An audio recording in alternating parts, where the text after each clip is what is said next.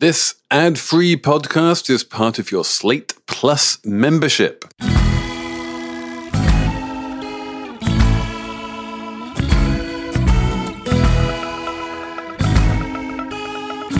Hello! Welcome to the Platy Jubes episode of Slate Money, your guide to the business and finance and Jubes news of the week. I'm Felix Salmon of Axios. Emily Peck of Axios is also here. Hello. Elizabeth Spiers is here. Hello. Hello. Hello. We're enjoying this because we can all touch each other. It's kind of amazing. We are in a small but beautiful recording studio in Brooklyn, and it feels good for us to be together. If we sound particularly good, that's all thanks to Seaplane Armada. We are going to talk about Platy Jubes. It's going to be fun, but we are also going to talk about food shortages. We are going to talk about Sheryl Sandberg. We're going to have a Slate Plus about CPI. It's all coming up. And if you don't know what a Platy Jube is, I promise we will tell you on Slate Money. All right. Obviously, the only thing I want to talk about is Platy Jubes. We will get to the Platy Jubes, but I suppose we should cover the news first, which is Sheryl Sandberg is leaning out.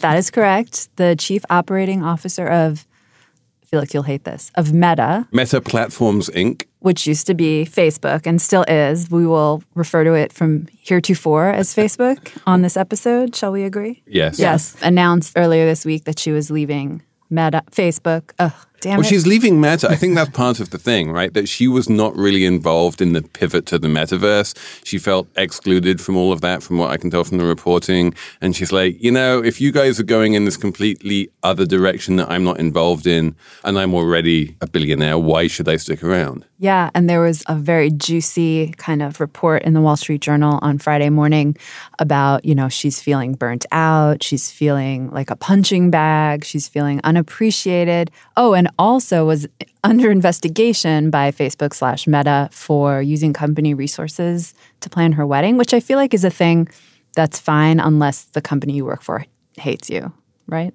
Right. I mean, exactly. Like, if you're Sheryl Sandberg and you get one of your assistants to draw up a guest list for your wedding, that is 100% normal, unless things are irreparably broken and they're like, did you use your Meta assistant in order to plan your personal wedding? Horrors. But I'm interested in, she could have gone out on a high note if she had left the company pre-2016.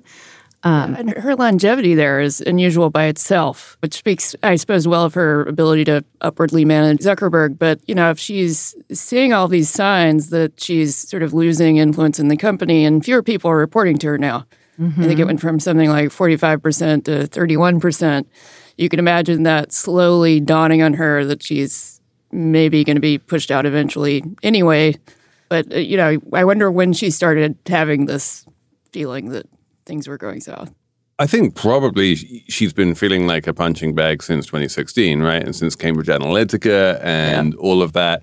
And at that point, she still felt like she was the grown-up in the room and she was the one with the political nous. She obviously famously used to work at Treasury before she entered the private sector. And she's like, I can deal with these governments. But then they brought in an actual politician to deal with all of that. And I don't think she was going to necessarily be pushed out, but people that successful and anyone who, she grew a business. She was the one who really turned Facebook into $1 trillion business. There was basically no advertising when she arrived, and now they make over $100 billion a year in ads.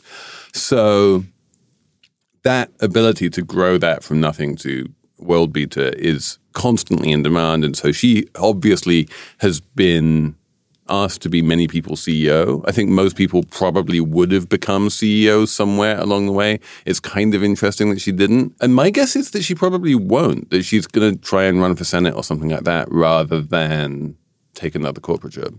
Yeah, I mean, it's unclear, of course, in all the statements and interviews. She said she doesn't know what she's going to do and she's going to do more work on her foundation. She's going to fight for abortion rights or something. And there was a little smidge of reporting that Facebook/Meta didn't like her talking about that stuff. And we know Facebook internally blocks the word abortion from its internal messaging and stuff. No way. Yeah, there was reporting, I think, a couple of weeks ago about that. Yeah, you can't say abortion on the Facebook internal messaging. And also, apparently Mark Zuckerberg blamed her for the Cambridge Analytica situation. According to some reporting in the Journal, I think a few years later, like she took the heat for that, which I thought was interesting. And I don't know if it's justified or not. She was famously in charge of all that shit. You know, like, like Mark Zuckerberg basically said to Sheryl, like, you're in charge of everything. I am, you know, the founder, CEO, visionary product person, but she was probably the most powerful non-CEO in America for a long time. Mm-hmm. So yeah, I think blaming her for like people telling her that there was bad shit going on and elections were maybe being undemocratic because there was underhanded stuff going on Facebook, and then not really taking it seriously until it was way too late and long after the elections had happened. Yeah, that's not a good look for her. It really messed with her reputation. I think that's what I was trying to say before. If she had left before 2016 and taken one of those CEO jobs. Possibly at Disney, maybe things go better for her. But now she's exiting the company, and I saw like 15 pieces being like, what's her legacy? Is it this? Is it that? You know, I think she kind of also just hit the limits of her expertise. You know, nobody knows what advertising is going to look like in VR or where any of that's going. And, you know, if she built the business on the back of Facebook's data systems and they're constantly being reformed to better give users more privacy, then where does her potential lie? You know, if she had stayed, what else would she do? She's not a product person. Building the ad business was the entirety of her business legacy there. So I'm not sure she would have had a future for where at least Zuckerberg wants to go. Right. Which kind of makes me think, what is the future of the internet advertising business? Like her roots are in Google, which is also like one of the most successful. Yeah, it's the duopoly, right? So, yeah, that's a super interesting question because Facebook seems to have been hurt much more by Apple's pivot to privacy than Google has or the other advertising platforms have. It seems to be, you know, moving more slowly, a little bit less nimble. Mark Zuckerberg is desperately trying to copy TikTok in Instagram and doesn't seem to be having a huge amount of success doing that and seems to be like breaking Instagram in the process. So, yeah, it's a little bit messy there right now. And she's probably thinking Dianne Feinstein's going to step down in 2024, and that's what she wants to do next. And do you think anyone in California would vote for her for Senate? Elizabeth? I think You're I think they would. Person. Part of the deal is just having name ID and having people know who you are. That counts for a lot, and it depends on what she decides to do in politics. So, I mean, she's arguably the most well-known female executive in the Fortune 500 at a top public company. Like, I can't think of... She's a one name. She's a one name. Yeah, she's not even Oprah, the CEO, Sheryl. and everyone knows who Sheryl is. Right? Yeah. Whereas like, someone like Safra Katz at Oracle, like no one knows who she is. Yeah. So that's why I guess we're talking about her. She would be the only person in politics who understands whether Facebook's targeting system really works. Oh, yeah. She would have an edge there, I guess. But I mean, I remember when she wrote Lean In and she was on the book tour and she would like swing through New York and invite all of the bloggers to have lunch with her and everyone's like, ooh, we get to have lunch with Sheryl Sandberg, and she had this kind of mystique and aura to her back then, and she has definitely lost that. Oh, yeah. At this point. I mean, even before the book launch, she had this like TED Talk where she talked about women need to lean in, they need to sit at the table and all this. And like, it was a real like thrilling, like people were really into it. And no one had been really talking about all that stuff very much. And I think she did make change, like make an impact. I think anytime you talk to someone about how much money you make and then go ask your boss for a raise, I feel like she did that a little bit, even though she wouldn't want you to do that at Facebook probably. I mean, Lean In was kind of a double-edged sword. She sort of said, okay, part of the problem is that when women are as aggressive as men, they get penalized for it, but also it's up to women to be more aggressive. And so depending on which side of that coin you're looking at, you know, Lean In was either a positive development or it just reinforces the idea that when women don't succeed in a corporate environment, it's really their fault. Oh, for sure. It was a lot of that, like, it's you're the problem. Like, women are just too timid and all this, which was good that she was kind of saying, like, do it anyway. There's been so much backlash to her since then. Like, she only talks about women with partners, not single women. She didn't really consider, like, Black women can't just lean in. Like, there's racism, like, all of that. So, and then all the weird stuff happened with Elizabeth Holmes and, like, all those female CEOs. I just feel like Sheryl Sheryl Sandberg's initial premise just got so backlashed out that I've just been thinking the past few days, like, having a actually it was really like a big deal. And like it was actually something. There's a girl boss backlash now. Right. There was just an era where I feel like people like Sandberg were on a pedestal a little bit. And you saw these younger CEOs coming up who were more visible in the ecosystem. And then you have one or two people like Holmes who sort of destroy the entire perception of... Like, there was a time, when Facebook went public, that Mark Zuckerberg was this great American success story, and people were like, oh, Mark Zuckerberg, he's, a millennial billionaire. Isn't this amazing? I mean, it's hard to remember these times. And yeah, there have been a lot of girl bosses who've been tarnished, but it's hard to think of even like guy bosses who people are like, oh my God, what a great CEO. Like in general, the boss class seems to have lost its luster over the past couple of years. I think it kind of Steve Jobs, I don't know, he was the last like universally admired boss. But yeah, I forget that people used to think Mark Zuckerberg was like boy genius, basically. And now everyone thinks he's like robot weirdo. I don't know. I don't have a good catchphrase for him. So if Mark and Sheryl, the sort of avatars of who we should aspire to become anymore, is there anyone in business who's like got that golden aura? Certainly not Elon. Question. Who's the least hated CEO? Everyone hates everyone now, right? I mean, people do like Elon. Some people like Elon. No, we're not supposed to talk about... We're not, that man. We're not meant to talk about that man. We don't talk about... But yeah, it's hard to think, right? I mean... Does anybody... I mean, Tim Cook, maybe? I feel like people are neutral. I feel people are neutral. People are he's a good operator. They respect him, but he doesn't have that sort of, oh my God, Tim Cook transformed, blah, blah, blah, He's a genius. The credit still goes to Steve Jobs for that one. So I wonder what it is, why people don't idolize genius CEOs anymore. They kind of prove themselves to be terrible. Because some of them go on Twitter and demonstrate publicly that they're not really geniuses. Yeah, that's probably... It's partly that, and I think it's also weirdly partly the fact that the broad stock market did so well during the pandemic that we realized that it wasn't down to any individual CEO genius because everything went up and to the right. And now everything's going down and to the right. but also the things that went up the most are going down the most, right? So you have like the Netflixes, and even Facebook is down like 50% from its highs. Yeah. So it's hard to look like a genius when your stock is down so far, even if it's up over the long term. And all those like cool pandemic companies, I couldn't tell you the names of their CEOs. Peloton. Zoom. Yeah, I don't know who the Zoom CEOs. I feel like I read a profile, but it was like in one ear, out the other. Let's move on. Let's talk about food. Apparently there's not enough of it, and this is causing a lot of suffering. I wrote about this a little bit a couple weeks ago in my newsletter, that when we talk about food inflation in the United States, what we're talking about is this basic race for people to buy something that there isn't enough of to go around. And the winners are the people who win that bidding war. And the losers are the people who lose the bidding war and who just can't afford to buy it and basically don't have any food.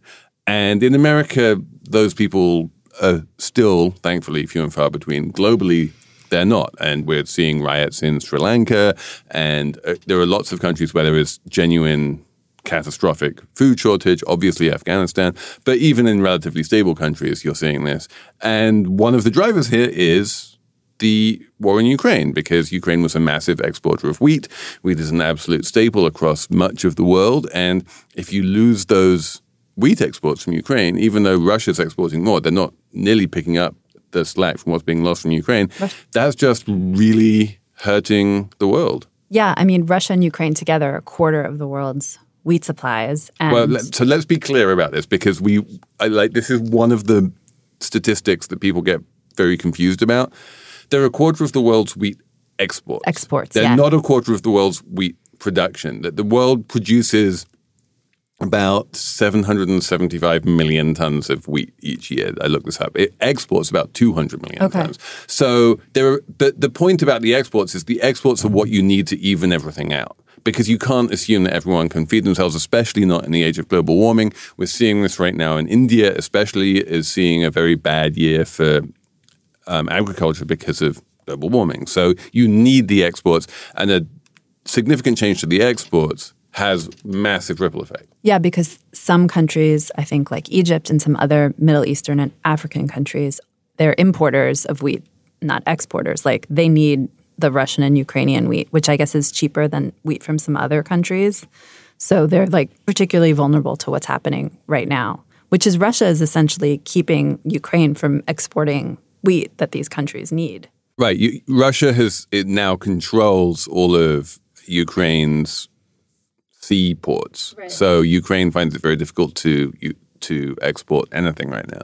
So the U.S. and its allies in the West, they're running this economic war against Russia, and they've kind of trying to destroy the Russian economy and shutting down all kinds of business with Russia. And what Russia's doing is they can't really retaliate.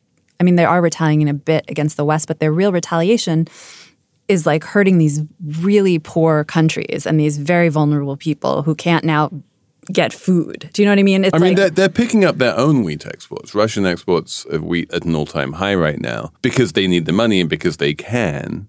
And other exports like Canada has record wheat exports as well. But yeah, but the prices are shooting up. And also, you want to export as much. If you can export, you do right now because the prices are so attractive. Even for Russia, where a lot of Western countries refuse to buy Russian wheat exports because it's on the sanctions list. Other countries like Iran or whoever will happily buy that wheat and will pay slightly lower than international market prices, but still a lot of money for it. Also, there's a potentially complicated way out of this, which is that you ease sanctions on Belarus and ship wheat through there, which everybody's hesitant to do because that sort of rewards Russian aggression there. Yeah, there are short-term fixes, which aren't real fixes, but there's a couple of other things going on. One is that food is carbon in a kind of very profound way that most international agribusiness uses a huge amount of artificial fertilizer to grow its food. And artificial fertilizer is made via the Haber-Bosch process, and the Haber-Bosch process uses oil. Right? So you are literally turning oil into wheat and corn and rice, So that's one big picture thing that the world needs to grapple with. And obviously when energy prices are high, that feeds through into food prices. So then the second thing is just global warming, right? Which is if Russia invading Ukraine can have this much of an effect on global food prices, that's big and important, but ultimately, compared to the kind of effect of catastrophic global warming, it's small. This is an interesting trial run for something that we're going to have to start getting used to on a regular basis. That's what's interesting about India. You mentioned India. They're a big wheat exporter, but I think 2 weeks ago, they stopped exporting wheat because of climate change, because of a drought. They were worried they didn't have enough, so they stopped exporting, and that's driving up the cost of wheat even more. So it's like wheat is the new vaccines. Yeah, if you have one crisis or something like a war, and then global warming is there, or climate change is there to kind of exacerbate all problems at any time. Not to mention the fact that it all feeds in on itself, and the global warming and the effect that it has on agricultural production causes wars, and it causes international wars and it causes civil wars, and it's a really nasty bunch of vicious cycles. And then you have the World Bank coming along and saying, well, we're going to give $12 billion to try and smooth out dislocations in agricultural supply chains. And you're like, yeah, that's not going to help. No. I mean, it'll help a little bit at the margin, but $12 billion isn't going to get you very far. And then you go and you look back through history, and bread starts wars. Shortages of bread are behind the Russian Revolution, the French Revolution. There were a few more that I saw. Arab Spring. I mean, this is it's bad. When you mess with people's food. Yeah, it's pretty basic. It's the definition of a basic, especially in Europe. And yes, bread and water, they cause wars. Okay, but really what we want to talk about is Platy Jubes. Tell listeners what that is, because I didn't know. I'm not till enough yesterday. of an Anglophile to intuitively know, so I had to Google it. I thought, is this a new NFT that I should know about? Basically, the Queen of England has amazing jubes, and this is the platiest of the jubes. So, I've just been walking around Manhattan, or biking around Manhattan, just saying Platy Jubes out loud because it's such a great thing to say. So, I can't explain it. Yes, you can. Emily, what is a Platy Jube? Right now, England is celebrating Queen Elizabeth's Platinum Jubilee. It's the Platinum Jubilee, which means 70 years. She's been reigning as the Queen of England for 70 years. And this actually happened in February, but in very English style. They're like, we don't want to celebrate anything in February when it's cold and wet and miserable. We're going to wait until the summer, and then we're going to give ourselves a 4-day weekend, and we're just going to have flags everywhere, and we're going to have Prince Charles looking like an utter idiot on a horse and wearing a bearskin hat, and we're going to have more pomp and circumstance than you can possibly imagine. And the entire country of England, and I'm saying England advisedly here, has gone completely batshit and suddenly in the throes of a royalist fervor right now. I don't think this is true of Scotland and Wales, and I don't see a lot of Platy Jube fervor in Canada or Australia. It does seem to be a very English thing that seems to have been orchestrated specifically by Boris Johnson in a desperate attempt to boost his popularity ratings, which has failed, because when he turned up to St. Paul's Cathedral for the Platy Jube service, he got booed loudly, and everyone's like, ooh, we didn't expect that. And I guess well, first I wanted to say, I got a little bummed out because, okay, so there's this Platy Jube's Platinum Jubilee. There was also a Gold Jubilee, right, at 50 years? 20 years ago, yeah. Yeah, 50 years. And then there was something in between. There was Silver, which was 25. And then was there like Diamond? Yeah, there was Diamond. Yeah. So there was Gold and Diamond and now Platinum. And I'm thinking to myself, and this woman, this Elizabeth lady, she's like 96 years old. Yeah. This Platinum Jubilee. There's nowhere to go from Platinum. No. This is it. This is it. This is the last hurrah. She's made it to 96 or whatever, and she's looking pretty good for 96, but she's not going to stick around much longer. It's actually really dark. It's a celebration of a 4-day weekend, and it has weird economic implications, I guess we can discuss, but like it's really actually quite dark. Well, you know how everyone like says judge a person by how many people turn up to their funeral, you know, which is the one thing that you can't ever see. Right? Like, this is Queen Elizabeth's, she can look out and see basically how many people are going to turn out to her funeral. And this is like a way of showing that to her while she is still around to appreciate it. This is her funeral? This whole episode is just going very dark. It's so dark. It's very end of the world feeling, but it's fine because the UK won't be in a recession because of this or something. They were going to have a little bit of a contraction because I guess the 4-day bank holiday or the 4-day weekend shaved half a point off of GDP. How? I don't understand that. Well, GDP is very flat and miserable right now. So if you throw in an extra 4-day weekend, that's enough people not working to tip GDP into negative territory. But the good news is that because it bounces back from the negative territory in the third quarter, because you don't have another Jubilee in the third quarter, then you get positive growth from the second quarter to third quarter. And then everyone's being like, well, in that case, it wasn't really a recession, was it? Okay, so we talked about the economic part. Now let's get back to the monarchy. Is this it for the British monarchy? Like, everyone hates Prince Charles, right? So, like, once this lady, Elizabeth, goes, it's all chaos and also, why do the English romanticize the monarchy to begin with? Yeah, Felix. It's such a good question. I mean, I think the answer, honestly, is related to the answer to, like, why did they vote to leave the European Union? And I don't understand that either. Right? None of it makes any sense to me. I do think that white English people in particular, a lot of them, especially if they're older, tend to like the idea of being British. And they have this idea that they're old enough to remember when Britain ruled the waves or something equally idiotic. And they look back fondly on the era of colonialism, basically. And if you look at all of the pageantry that is associated with the monarchy, a lot of it was introduced under Victoria, right, at the height of the colonial era, in order to impress the natives, basically. And it's disgusting in its own way. But this is an opportunity. If you look at the pictures from the Platinum Jubilee of Prince Charles in his bearskin hat on his horse, with his bearskin hat being like 20% higher than anyone else's bearskin hat because he's 20% more important and whatever, and he's going to become king. Like, we have this weird nostalgia for colonialism, which I think you see in the pageantry, which was invented during the colonial era.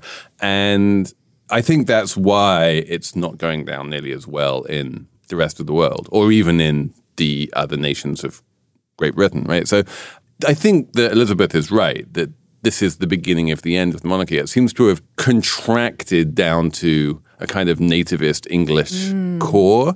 And once the Queen isn't around anymore, and she's been the glue holding this entire firm together, it's hard to see a similar level of public support for Charles. The Queen is like Sheryl Sandberg on steroids.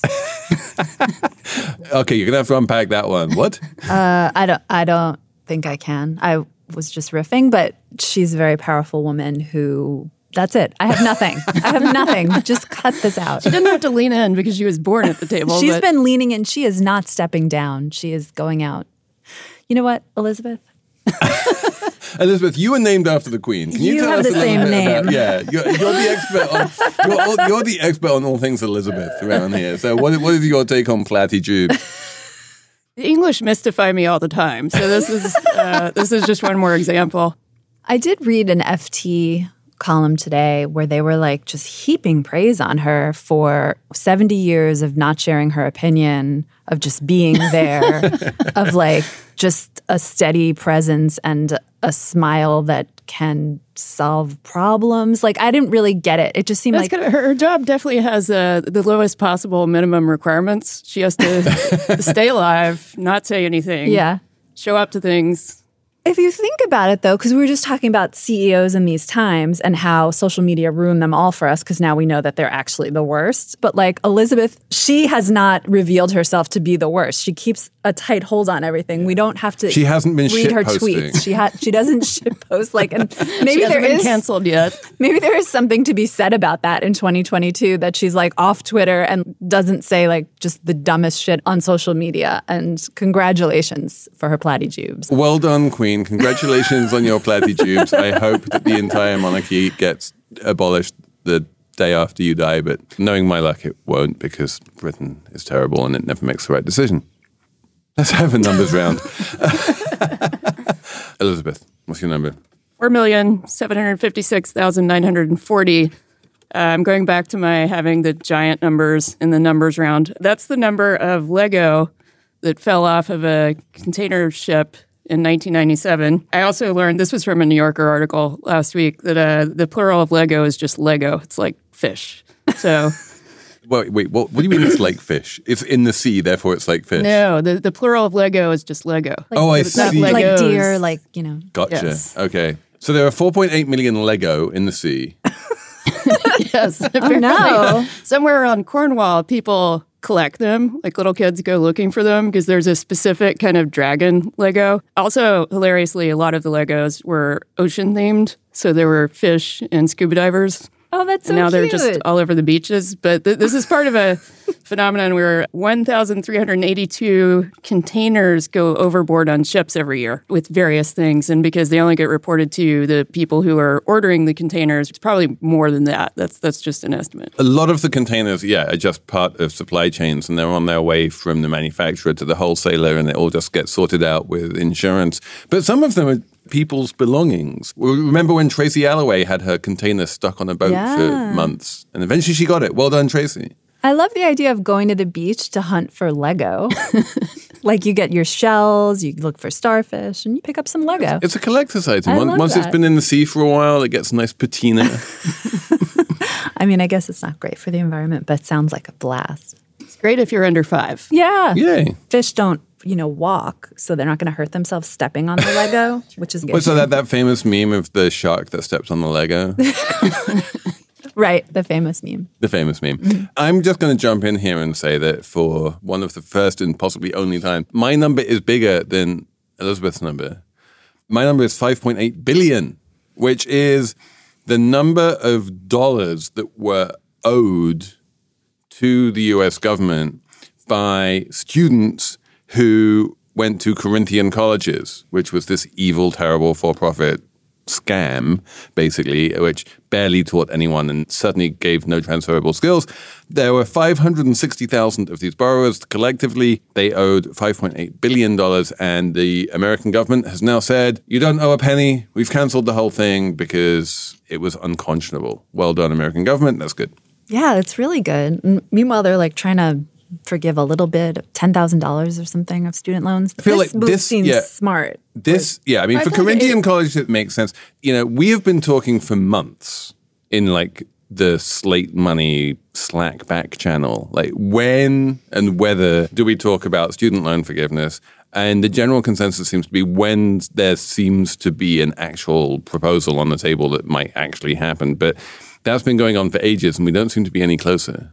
True. I think smaller steps like this kind of get people inured to the idea that it could happen, especially people who oppose it, because this story in particular highlights a really just systemic unfairness that I think even the people who are anti-cancel student loans are somewhat sympathetic to. So maybe they can move sentiment in that direction. So it's widening Baby the steps. Overton window. There you go. Overton window. Well done. My number is 42. That's the lowest. That's the number of days a 4-bedroom house in Star, Idaho has gone without even anyone looking at it, according to this real estate agent I spoke to a week and a half ago. I'm telling you this because... Is that near Boise? Felix, because Boise was like the hottest real estate market in the pandemic real estate boom, and it looks like, according to my reporting, that it's no longer so hot. Or is Boise real estate the Peloton of the real estate market? I think it is. Yes. Now a lot of people are like, oh, we don't have to move to Boise. Right, exactly. They're like, oh, white supremacist I'm sure Boise runs is the state. Wonderful, though. But yeah, so the Idaho boom might be coming to an end. And I think I talked about Idaho like a few months ago, and I got a lot of messages from people who live there, who are thinking of living there, who have left there. So keep sending me your messages about Idaho. I'm super interested. The Idaho property market is reverting to... I feel like 42 days without a bid wouldn't have raised much of an eyebrow a couple of years ago. No, but in the boom, it was like you say, we're having an open house on Sunday, and you'd have a line out the door, and the thing would sell in days. The real estate agent I spoke to was like, this is really weird. Like for the past year or two, it's just been like, go, go, go, go, go. And now it's more like, wait. Just more normal. Yeah. Which is fine. Which is probably good. It's probably good. Honestly, if you're buying a house, you should probably think about it before doing it. Have a minute to like get your finances in order, work out how close it is to the schools, whether you can afford it, how much the mortgage is. Do an inspection. Yes, a lot of people were waiving inspections during the craze and then wound up with houses where everything's, falling apart. I read all those stories, of course. So yeah, taking more time is a good idea. So well done, everyone who managed to avoid buying a house during the craze. With any luck, you get to be a bit more considered, even if you don't get much of a price cut as of yet. And yeah, that's it for Slate Money this week, unless you are one of the lovely, lovely people who subscribe to Slate Plus. If you are, then we are going to talk about... Did you read my CPI story? Do you want to talk about inflation? I could. Let's talk about inflation. Okay. Because Emily has a wonderful piece about inflation and the measuring thereof. So we are going to talk about that in Slate Plus. Otherwise, just make sure you keep on sending us emails. We do love them very much. slatemoney@slate.com. And many thanks to the amazing Jessamine Molli, who saved us today and hosted us in the glorious Seaplane Armada studios in Brooklyn, New York. So many thanks to her for putting this together, and we will be back next week with more Slate Money.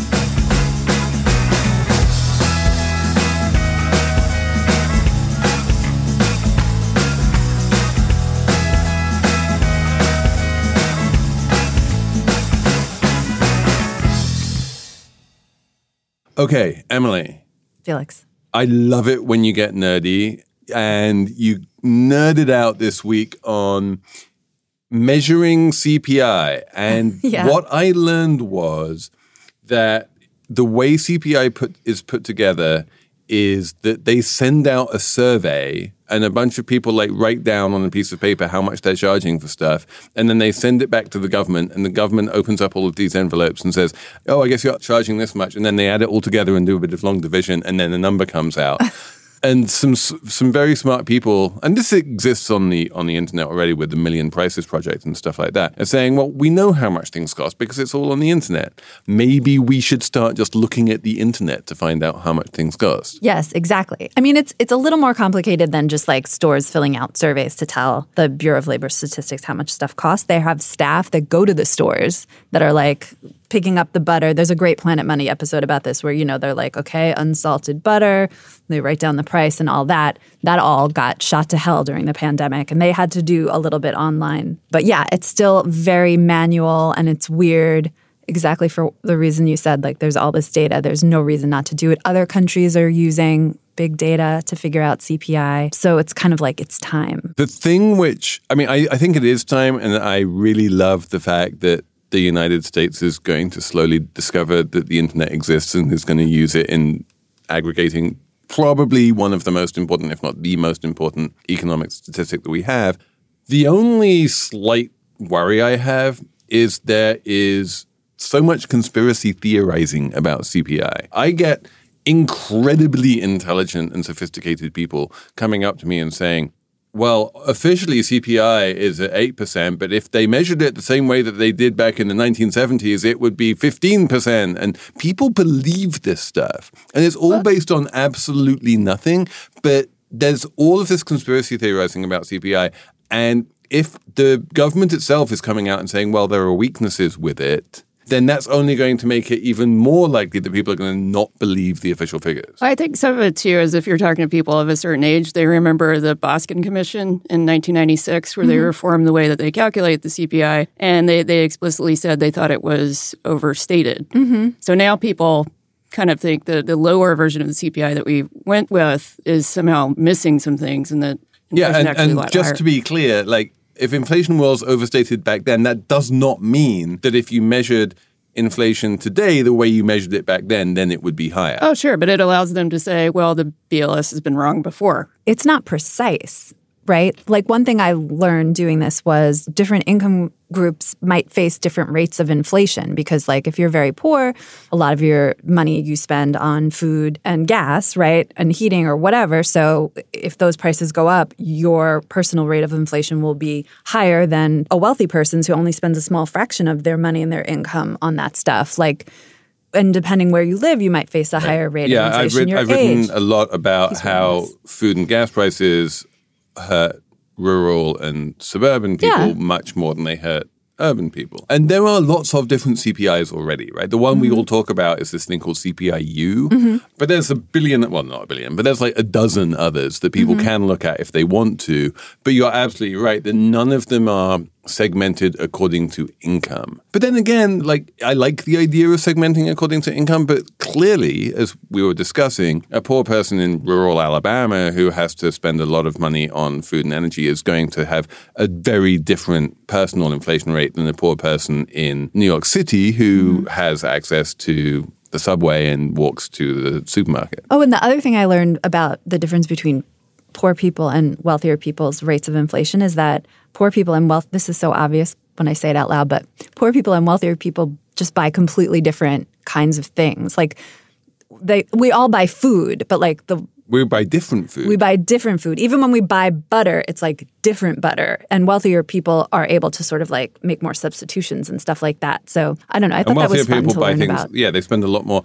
One of the things that has gone up a lot over the past year is air travel. Right. Poor people don't generally spend a huge amount on air travel. Rich people generally spend quite a lot on air travel. So yeah, it changes. And it was just so fun to learn about. And then I also learned that, I'm sorry, you guys probably want to go. No, we love it. We love it. Okay, so I also learned when the pandemic happened, the weights in the basket, so the BLS looks at a basket of goods and figures out what percentage of your money goes to services versus stuff. And the pandemic hit and services spending went flatlined. No one went to restaurants. No one took planes. No one did anything. And they bought a lot of goods. Everyone knows this. But the basket weighing process only updates every 2 years or something. So there's this cool chart in this report I looked at where you see airfare inflation kind of stays elevated after the pandemic, even though it wasn't anymore, even though no one was flying. It just, the weighing process they hadn't reweighed yet. So it was all kind of kablooey for a while. And that was really interesting too. We did have I wrote about this in, I think, May 2020, there was this huge statistics crisis. Yeah. That no one could, all of the historic ways that the government collected data to produce statistics, they weren't able to do that anymore. And CPI, it turns out, was just one of many. In hindsight, it was fine. CPI inflation was like the least of our worries in April 2020. And if it was slightly off, no one really minds. But yeah, like getting back onto a stable footing, especially right now when we don't really have a decent gauge for what is normal in terms of how much we spend on different things, because everything is still very out of whack, the supply chains are all weird and that kind of thing, it's a really tough nut to crack. And inflation statisticians work incredibly hard. And the United States, I have to say, has some of the best in the world. There are some countries which are famously good at inflation statistics, and the US is one of them. We do it well, and we're going to get better with looking at the internet. But they move slowly because by their nature, they're very conservative. And when you're in a world which is moving fast, then any statistical agency that moves slowly is going to be behind the curve. That's true. They have a really cute blog for the BLS called Commissioner's Corner. And in 2019, when they announced they were going to improve the CPI, which was an ill-fated timing, right? December 2019, they said even the best teams, like the world champion Washington Nationals, can't rest on their laurels. Yeah. So also the BLS really likes the Washington Nationals is something I learned. But they say we're the best. We are the gold standard. But, we could always get better. And I respected that. Wow. In our government, in these times, made me happy. Yeah. And that was 2019. That was under Trump. Yeah. Oh, and then the end says, we'll be back to you in 2021 with the final results. And I was like, oh BLS. Grasshopper. You have no idea what is to come.